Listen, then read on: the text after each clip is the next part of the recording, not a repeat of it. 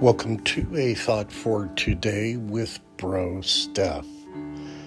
Today is February 21st, 2023.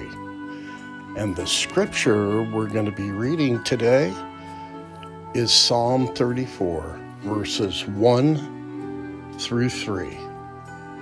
I will bless the Lord at all times. His praise shall continually be in my mouth.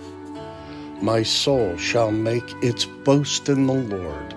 The humble shall hear of it and be glad. O magnify the Lord with me, and let us exalt his name together.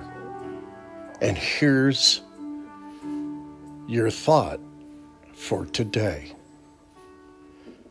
Won't you magnify the Lord with me and exalt his name with me? Let's commit to one another that we will daily magnify the Lord with all of our hearts together. I'll be thinking of you as I magnify the Lord and praying that God will bless you.